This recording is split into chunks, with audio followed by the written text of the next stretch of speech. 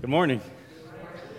It's good to be with you. I look out and see several faces that I recognize and many that I don't, but it's been a longing in my heart to be with you. We've worshiped with you guys a few times when you were across town, but this is our first time to be with you here, and so we often pray for you in Martinsburg, and so I want to bring greetings to you on behalf of my family back in Martinsburg, and we pray for you often hear reports from Pastor Josh and Pastor Chris, so brothers, thank you for putting that effort in, and we remember you often in our prayers and are always grateful for the reports that we get to hear about what God is doing through the saints here at Hagerstown Church.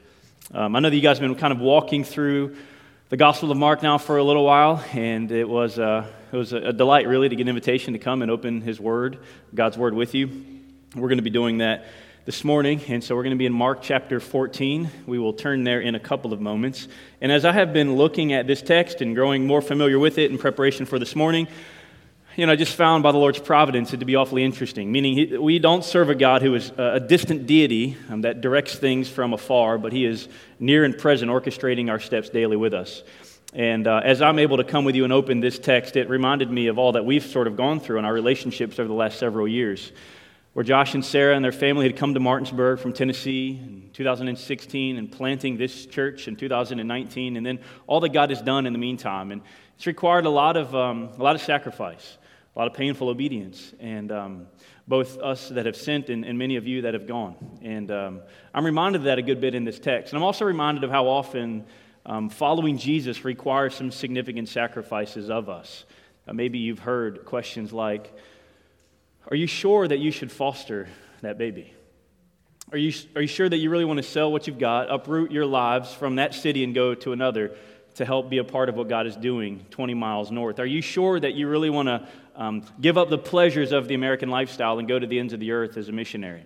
Maybe you've heard these kinds of questions before. I know that I have, and maybe you've asked them. Maybe you find yourself asking those kinds of questions right now, and if so, they're welcomed. And I'm glad and grateful for folks that ask those kinds of questions because it allows us to engage in discussion. But if you don't ask them, then they're often left unanswered. Assumptions are made. It can just be a very difficult and unhelpful thing. So those vocal ones are a gift to us, as difficult maybe as those conversations can be sometimes. They're good questions to ask. And ultimately what we're getting after is Jesus really worth us making shifts in our lives in order to follow Him? Can we maintain our level of discipleship, our type of lifestyle, if you will, wherever we might be, and still honor Him and love Him? Well, maybe so, maybe not. And as we look at today's text, we're forced to really ask these kinds of questions. It's a century-old question, really, that comes to mind today as we look at this text and as we resume our time in the book of Mark. The question is, well, how much is too much? How much is too much? Can we offer too much of ourselves for the sake of Christ? Too much of our time, our talent, our treasure, as we as Baptists like to say very often. I know you guys have been in Mark. You took a break for a little while. You spent some time in Philippians, I think. Your core values, which are also our core values, and I have been blessed by those over the last couple of weeks, as I'm sure many of you have been. I listen regularly to Pastor Josh and Pastor Chris as they bring the Word, and it's been really enjoyable as they've sort of reflected on these things that are so valuable to all of us. And so in order for us to get back on, make sure we're on the same page, and I know Pastor Josh concluded Mark chapter 13 last week, and as we move into 14, I want to sort of recap a bit just to make sure that we are all on the same page as we begin to crack open to this next chapter. First, we pull all the way back and we just look big picture, right? We have a big picture focus, and we want to think about the book itself, the Gospel of Mark. It is the first gospel written among four by a fella by the name of John Mark, and we simply know him as Mark. And he wrote it, but he wasn't actually an eyewitness. He wasn't even one of the 12 disciples. You probably know all of these things, but we're going to cover them nonetheless. This man, John Mark, spent lots of time with a disciple by the name of Peter. And Peter is the one who is giving Mark all of his info. Most scholars believe, actually, that Mark had written this gospel many, many years after Jesus had died, had risen from the dead, and then ascended to heaven. And so it's in between this time of Jesus' life and Mark's writing about Jesus' life that a lot takes place. And during that time, the church begins to explode, and growth both in width and in depth, and eventually the church would go on, as Jesus would promise, to face a lot of hardship and persecution because of their unrelenting faith in this man named Jesus. And in fact, there is this man, as we read in the gospel, or in the book of Acts rather, a man named Saul, who is ravaging the early church and is personally overseeing the killing of saints in Jerusalem. And one of those examples would be found in Acts chapter 7 and Acts chapter 8. You may be familiar with that. And God would, by his gracious hand, go to save Saul. He would later begin to be known as Paul. And when Jesus changes Paul's life, everything changes for him. And if Jesus has changed your life, then you know that as well. There's not one element of our life when we follow Jesus that does not fall under the reign of Christ. Amen? That's right. And so Paul begins to feel that. And he is the author of the majority of the New Testament. And he would no longer stay in Jerusalem as a religious expert, but he would go on missionary journeys. And he would be planting churches in the surrounding regions, even sailing by boat into different countries. And when Jesus changed Paul's life, Paul never found himself asking how much is too much. And one of the churches that he plants was in the church at Rome. Now, arguably, one of his magnum opus, or his most important writing, was delivered to those Christians in Rome. And it is in this New Testament letter that we refer to as the book of Romans. And Paul was writing this letter to those in Rome about 20 years after Jesus is on the earth. Now, he loves the Romans, and he wants to see them thrive as believers among a pagan society, and thrive they did. If we just kind of look at Christianity throughout the Roman Empire early on, we find that they are succeeding often in the marketplace. They're doing well in social spheres, and they're doing well among fellow Romans. All of that would change, though, around AD 64. This is about 30 years after Jesus walks the earth. And this great fire sweeps through Rome. We refer to it as the Great Fire of Rome. And in about a week's time, 2/3 of the entire city is burned. Now, still to this day, we don't really know where that came from or who caused it, but rumor began in Rome that the emperor at the time, Nero, he is the one responsible for ordering this fire because he wanted to clear land for his own personal palace. So he needed to find someone to put the blame on. He couldn't take it himself. So many scholars believe that he would view Christians as the perfect target. So Nero turns his rage toward the believers of Jesus at that time, and life would never again be the same for those saints living in Rome. It was a great time of angst and fear and uncertainty for these believers. And it was at that time that the Holy Spirit would inspire Mark to write this gospel in order for these Roman Christians to be strengthened in the day that the Lord had brought upon them. You see, Nero, he is unleashing the Roman military to find, to torture, to capture, slaughter these beloved saints. Some would be thrown to the lions in the Colosseum, others dipped in tar and burned in Nero's backyard to serve as his own personal human torches. And these Romans, they would flee their homes, their jobs, life as they knew it, and they would hide in the catacombs, which is a tunnel system underneath of the city that was filled with filth and rats and rotting corpses. And maybe if we could put ourselves in their shoes for a moment, we would probably at times find them wondering, how much is too much? Maybe you felt that way as well. You see, but God will never leave his people alone. He will never leave them to suffer alone. And this most precious gospel, the Gospel of Mark, would serve as a healing balm and a sweet reminder when things seemed unbearable for these dear saints. You see, we've read through the Gospel of Mark now. You guys are very aware of it. One of the major themes is Jesus' authoritative power, that he has power over spirits, creation, sin, and death itself. Power over all things. We see that he sustains these suffering saints in the worst of times through this word. You see, the stories, the lessons infused into their hardship with suffering and reassuring them that the best really is yet to come, that life was hard, but they clung to the fact that they were not home yet. And this is the background for the Gospel of Mark. This is why it was so timely for them. But we know the Word of God is living and active. Not only is it timely for them, it's also timeless. Has things to say for us as well. So we press upon with our reality in our souls that this is a living book. This is not just a historical depiction of suffering saints, but it reminds a timely word for followers of Jesus today.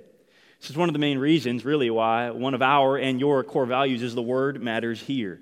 And told you I appreciated that sermon that you had preached from 2 Timothy 3 a number of weeks ago. And the Bible's sweet stories, timeless lessons, and beautiful songs, precious prayers, they fill us by the Spirit of God with reminders in what we need for life and godliness. And so as we approach Mark 14, we should do so in awe of what we have in our hands. 1,500 years, 40 authors, 3 different languages, over several continents, yet telling one grand story of God's redemption. This is a beautiful thing, what God has given us. And so at this point in the gospel, Jesus is in the town of Jerusalem. It is the economic and also the spiritual hub of Israel, a country where a lot of the Bible is fixed, but really it's only the size of the state of New Jersey. And we are now at this point within a week of Jesus' death. As we look at Mark 14, we begin what's often referred to as the Passion Week, and Jesus knows that he is soon to face the wrath of God, and with each passing moment he realizes that there is precious moments that are ticking by, and he knows that his life would not just serve those around him then, but it would go on to serve all time, or people of all time and space, those of us today. The heat is beginning to turn up on him more and more, and as he goes, he is laser focused. Isaiah says he sets his face like a flint toward his purpose and his mission, and we already know what that is. We've been to Mark 10:45. That the Son of Man, Jesus, has come not to be served, but to serve, and to give his life as a ransom for many. And so all 33 years of his perfectly sinless life was preparing him for this week, where the spotless Son of God who would die in the place of wretched sinners like us would come. And Jesus would never be found asking, how much is too much? Instead, he, God the Son, according to Philippians chapter 2, would take on human flesh, emptying himself, although in the form of God, would empty himself and take on the form of man, and he would make a way for us to be satisfied for all of eternity. Your heart is just like mine. It's thirsty. We're always longing for something. But unless we are truly quenched by the living waters of Christ, we'll continue on in our thirst. And the good news of the gospel paves a way for us to know God in true, lasting, eternal satisfaction.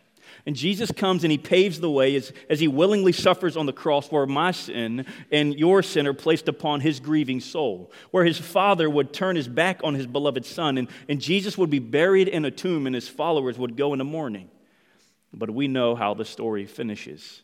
3 days later, Jesus would rise from the dead and accomplish the greatest feat of history. And in his rising from the dead, he offers to us, undeserving people, the free gift of salvation for all of those who would turn from their sin and place their faith in Christ alone for salvation. This is the good news of the gospel. And when we see how gracious God has been to us, we should never find ourselves asking how much is too much.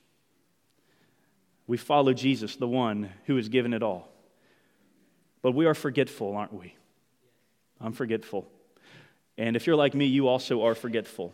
Just as Mark's original audience was forgetful, which is why Mark decides to include this narrative, Mark 14, 1 to 11, in this gospel. But if we could just think for a moment. Mark he's off in a distant place thinking of these grieving saints, and he's wondering, what accounts and narratives of Jesus' life and ministry should I include for these dear saints? They're suffering and they need a boost of encouragement, a reminder of the healing balm of Christ's work on their behalf. What must I include? Think about for a moment how difficult this would have been for Mark. Another gospel writer, John, he highlights the impossibility of this feat. John chapter 21, he says this: "Now there are also many things that Jesus did, and were every one of them to be written, I suppose that the world itself could not contain the books that would be written."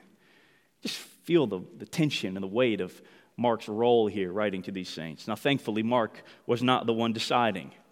As you remember from that sermon, the word matters here. It would be the Holy Spirit who knew what these Roman Christians needed most, and so he would, the Spirit of God, personally handpick and inspire the writing of Mark. It is stunning and humbling to think that God would be so intimately acquainted with our grief that he would provide a personalized, well-timed help.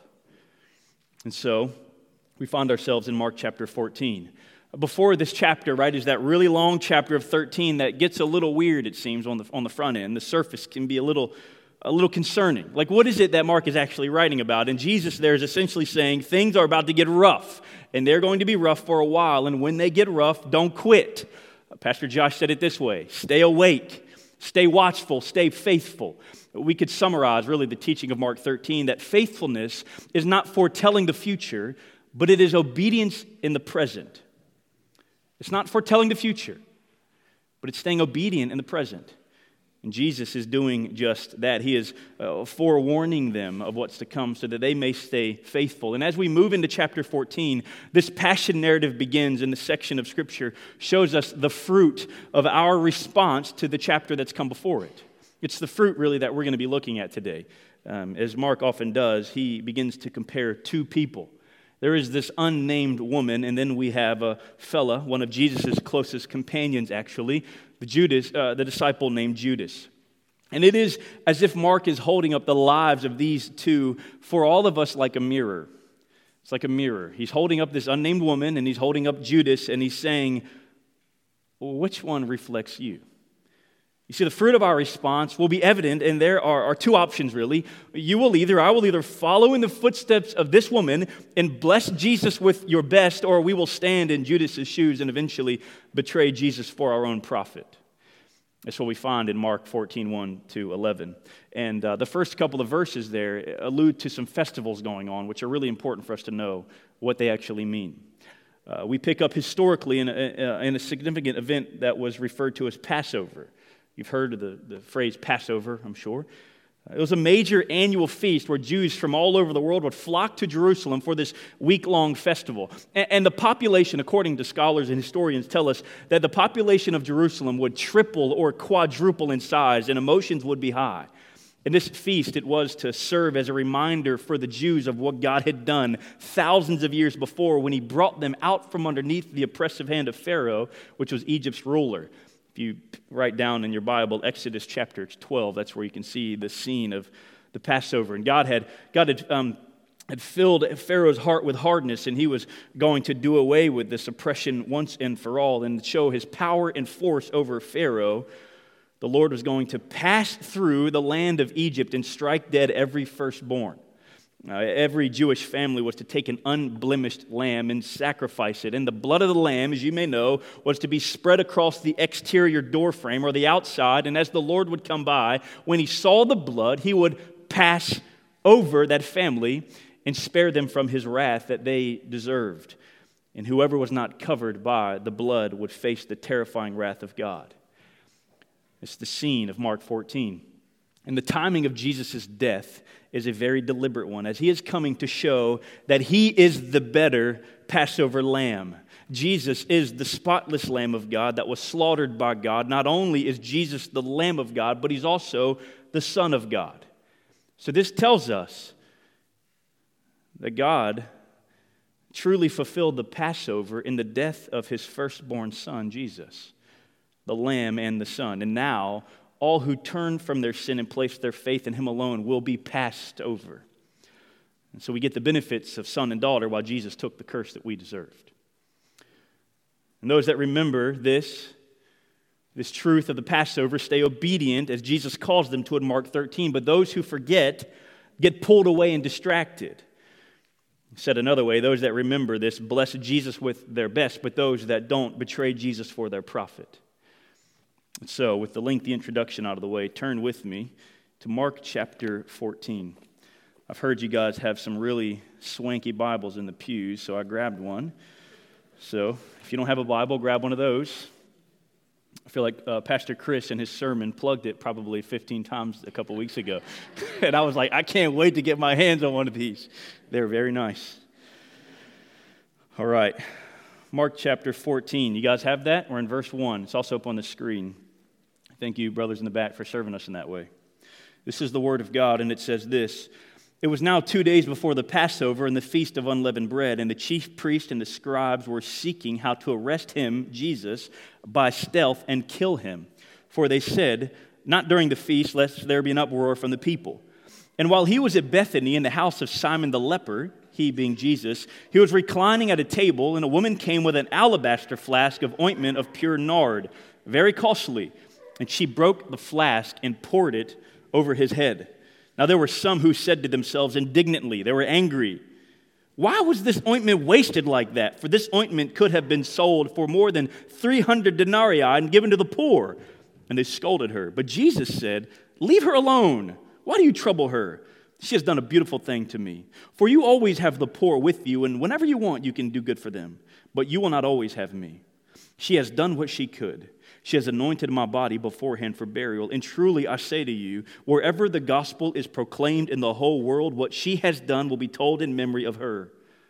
Verse 10, then Judas Iscariot, who was one of the 12, one of the disciples, one of those closest to Jesus, he went to the chief priest in order to betray him to them. And when they heard it, they were glad and promised to give him money. And he sought an opportunity to betray him. This is God's word. And as we look at it, we find that this woman comes into the room where everybody is eating, and she does the unthinkable. You see, really, the only reason why this woman ought to be in this room was to serve, for that was the common place for a woman in Jewish culture. Instead, though, of suffering under the social obligations of the Jewish people, she breaks from the mold in order to bless her Lord. And as the scene unfolds, we find the table in an uproar. This woman has gotten a little too radical for them, right? Follow Jesus, woman, but stay in your lane. That's the tone of their response. And while they were at Bethany, in the house of Simon the leper, as he was reclining at table, this woman comes in, and it has a flask, alabaster, of ointment of pure nard. It says it's very costly. She comes in and says that she broke the flask and poured it over his head. And there was some who said to themselves indignantly, meaning they're very angry, "Why was this ointment wasted like that? For this ointment could have been sold for more than 300 denarii and given to the poor." And they scolded her. What has this woman done? She essentially has realized what she had on earth was soon to pass, and she didn't want to waste it. And ironically enough, that's exactly what those around the table actually accuse her of. But what is more of a waste? Holding on to the family heirloom just to pass it down to your children, or to offer it up in the present for the glory of God? And she knew the grace of God. She remembered her own sin. She recalled what blessing had already flowed from Jesus, and she knew that she was to stay obedient in the present. And she remembered these things, and as she did, she gave her best. But what about us? Beloved, what about you?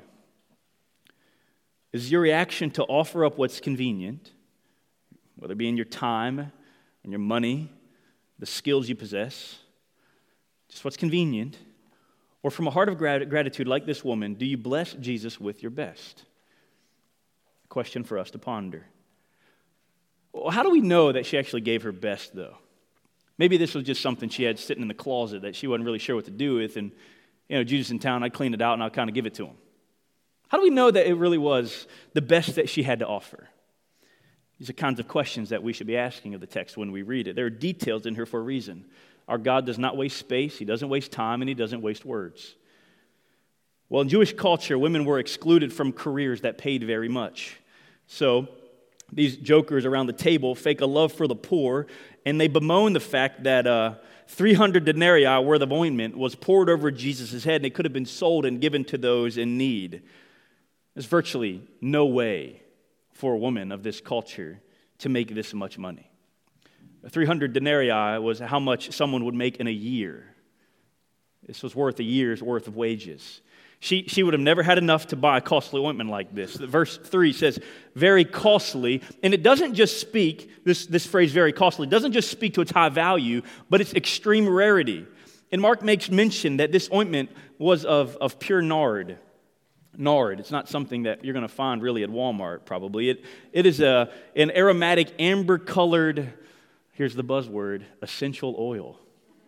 I know some of y'all that left Martinsburg get down with the essential oils. Anyways, it was this aromatic amber-colored essential oil, and it derived from a flowering plant in the honeysuckle family that would only grow in the Himalayas. This is a mountain range that spans across Nepal, China, and India. So this was not a trip that Jews were making on a regular basis. It wasn't like, hey, will you just go to Walmart and get us some nard? This didn't happen. How she got her hands on that, we really don't know. She probably inherited it. And not only was the ointment very costly in monetary value, but it was very likely her heart's prized possession. It was the best that she had to offer. And she didn't just pop the top and share some of it with Jesus. She gave it all. Verse 3 says she broke the flask and she poured it over his head. She smashed the jar. It would never be able to be used again. She poured it all out. What did she do? She blessed Jesus with her best. And Jesus says in verse 8, she has done what she could. And he uses the same language. If you'll remember, the poor woman at the temple in Mark chapter 12. Do you remember her? The poor old lady, and she comes to the temple with 2 of the smallest coins in circulation. This woman gives something very costly, a year's worth of value. And he equates her, compares her to the woman who come in Mark chapter 12 with 2 coins that pretty much meant nothing in economy. You see, Jesus is not sweating the size of the gift. He already owns it all. Rather, he's after the value of the sacrifice. I love the connection one commentator makes when he holds this woman's valuable sacrifice, 300 denarii, against the old widow's copper coin, and he says this: how vastly different that woman's gift from this woman's, yet from Jesus they received the same commendation. This makes me think of a dear brother at my church, a man advanced in years, and he's out of a job, minimal income, strapped with a property that he struggled to sell. Every week, though, he's faithful to walk up to our giving box. It's in our sanctuary, and he puts his best in there. I don't know what that is. I don't need to know. But based on what he's told me about his financial position, it probably isn't much. But do you know what the Bible would teach us? That his gift for the kingdom honors God more than the millionaire who just signs off a $5,000 check every quarter, just conveniently.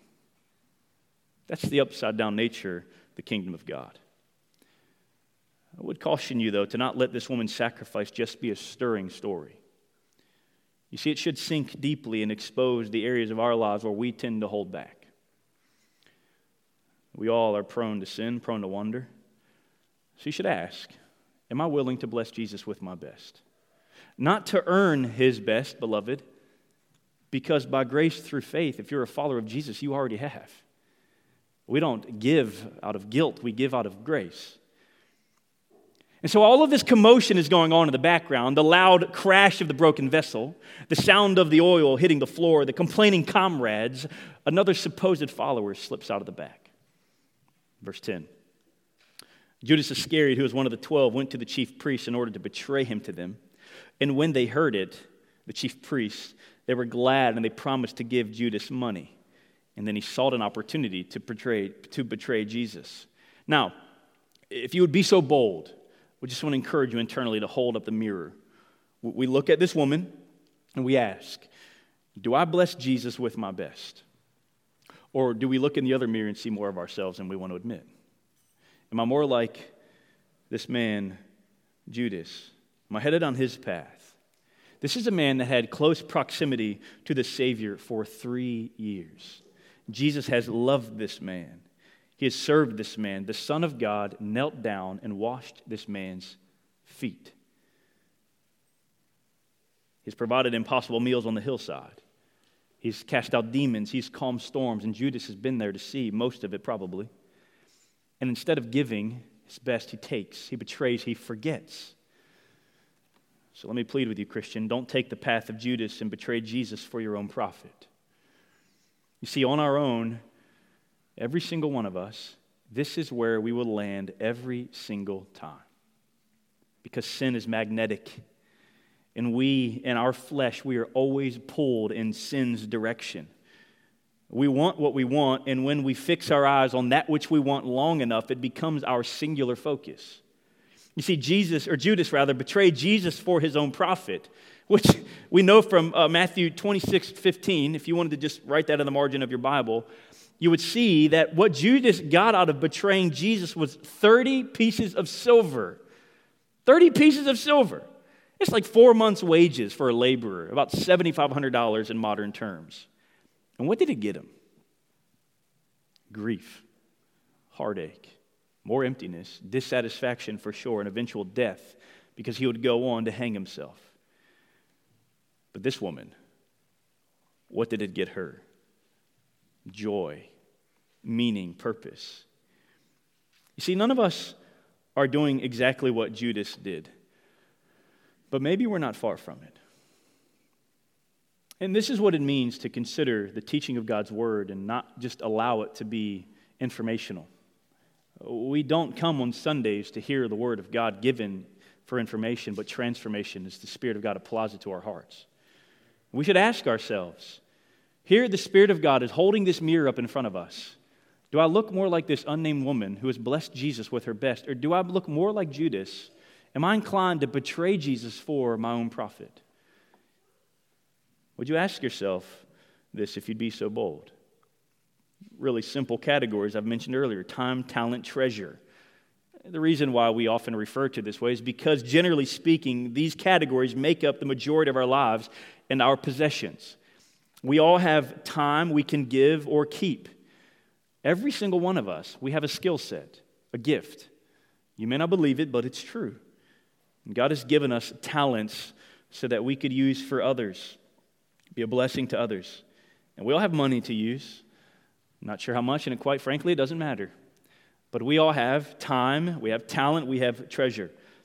And so I want to ask you to lead yourself to kind of think through a couple of questions. How might we betray Jesus for our profit with our time?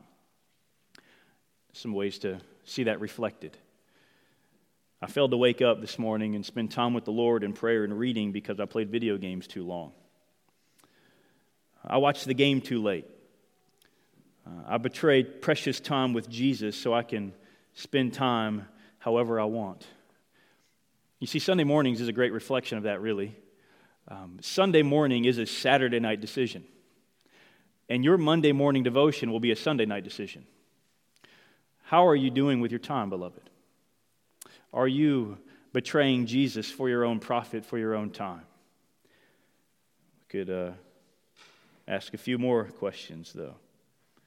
How might we betray Jesus for our profit with our talent? Not sure. Possible scenarios. I'm really good with kids, but I just don't want to serve in Hubtown Kids. I've had enough of them. I'm not going to ask you to raise your hand.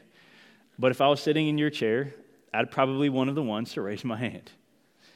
Or maybe I work on cars all week, so I really don't want to serve that single mom who has a car that you can hear from a mile away. I'm just tired of doing it. What gifts, talents, abilities has God given you that you sort of hoard and hold on to for yourself instead of using it to bless God's people and advance His kingdom? How might we betray Jesus for our profit with our treasure?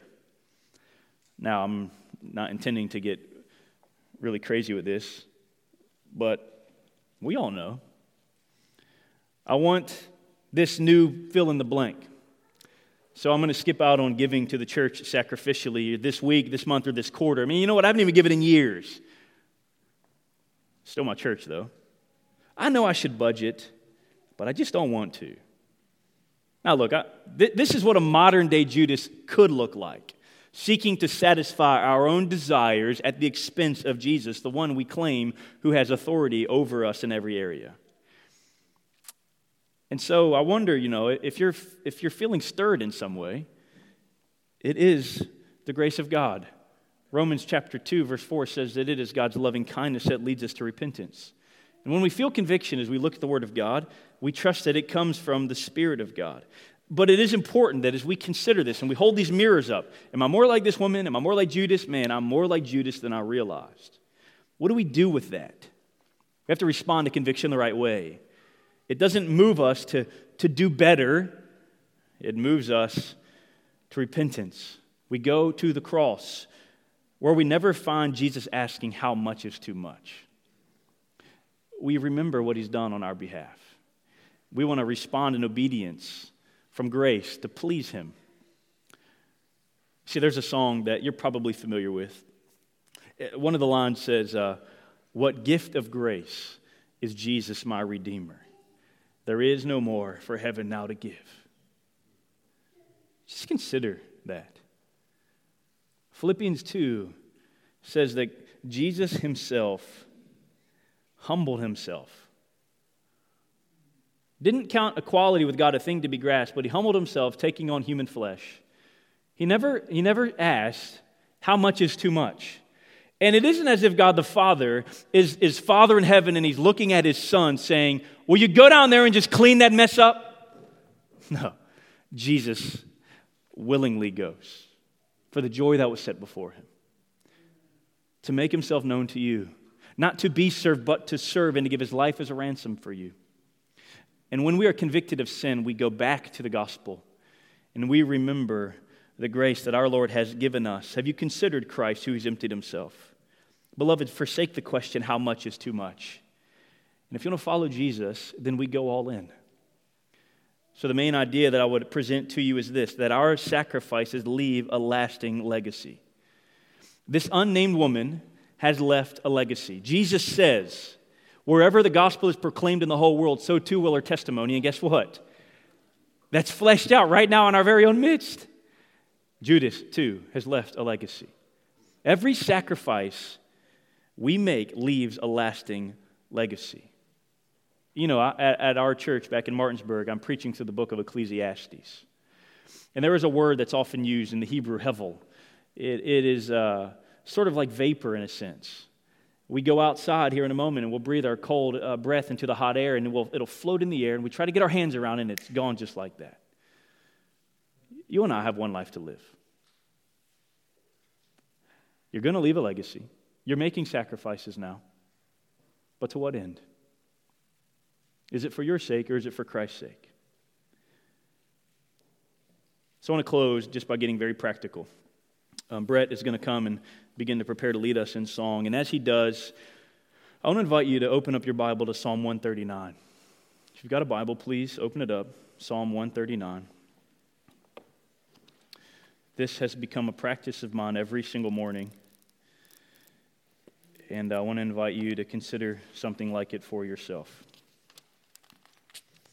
So maybe you're here and you're wondering, okay, how do I really know, if I'm more like this unnamed woman or if I'm more like Judas? How do I know? Psalm 139, verse 23 to 24. If you'd be so bold to pray this, the Spirit of God will search you and reveal these things to you. Search me, O God, and know my heart. What a terrifying prayer. Try me and know my thoughts. And see if there be any grievous way in me and lead me in the way of everlasting. Listen, as the Spirit of God searches our hearts, He will do so in those really scary crevices that we don't want anybody to see. But He's kind, and our Savior is lowly and gentle, and leads you to repentance through His loving kindness. You'll see Philippians 1:6 to play out in true, that He who began a good work in you will see it to completion. So, beloved, if you're more like Judas today, it's not where God will leave you. He who began a good work in you will see it to completion at the day of Christ Jesus. So would you daily, on your knees before the Lord, pray this passage, Lord, search me and know me. Try my thoughts. Reveal those grievous things within my own heart that I'm afraid to see myself. And lead me on the way of everlasting. Psalm 119 says, turn your eyes from worthless things and give me life in your name. May that be the case. May Hagerstown Church be marked by that. Let me pray for us. We'll sing. Father, we thank you for your kindness to us. Just as Pastor Josh had prayed earlier, Lord, we echo that same refrain. Oh God, would we grow in our holiness? From the beginning of the Bible to the end, we see that you are claiming a people, setting them apart, setting them upon a path for your name's sake, according to your way.